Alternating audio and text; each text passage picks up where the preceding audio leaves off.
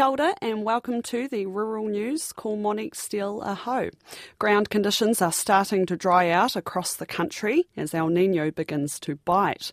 NIWA's latest hotspot report shows there's been very little rainfall for much of the North Island this week, especially in Waikato and parts of Wellington. And there are also still hotspots in coastal Manawatu, Whanganui and the Kapiti coast. In the South Island, the driest soils when compared to normal for this time of year are in Marlborough, Nelson, eastern Tasman and western Southland. But it's a different story on the wet west coast. Forecast rain for most regions should ease dry conditions in the week ahead. However, Canterbury is expected to get drier. Meanwhile, fruit and vegetable growers are being urged to prepare for these hot and dry conditions in the coming months.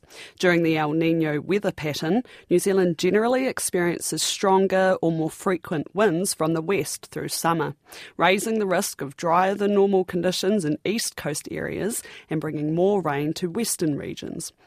Horticulture New Zealand Chief Executive Nadine Tunley told Sally Murphy, while the full effects of El Niño are not being felt just yet, it's important growers are prepared for it. To make sure that if they can, watch where it starts to actually take hold. That is, in terms of we're seeing some signs of it down south currently.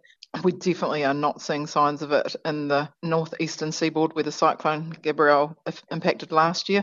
They're still, unfortunately, particularly Tairāwhiti and Hawke's Bay and Northland, suffering from the rain too much. So, yeah, we've got the opposite effect at that end of the country.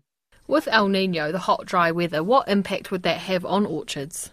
It depends when it actually starts. I mean, at the moment, fine hot weather would be what a number of our growers would be desperately seeking, given the rain that they've been having, because that would give the fruit and or vegetables opportunity to photosynthesize well because they haven't been with the grey weather and therefore grow well. If the El Niño kicks in and the drought carries on for too long, particularly February into March, then that's when the impacts for us will start to show, because produce does need lots of water at the right times in its growth cycle. But again, if they start planning now, then it means that they can have some measures in place to manage how they'll work through that.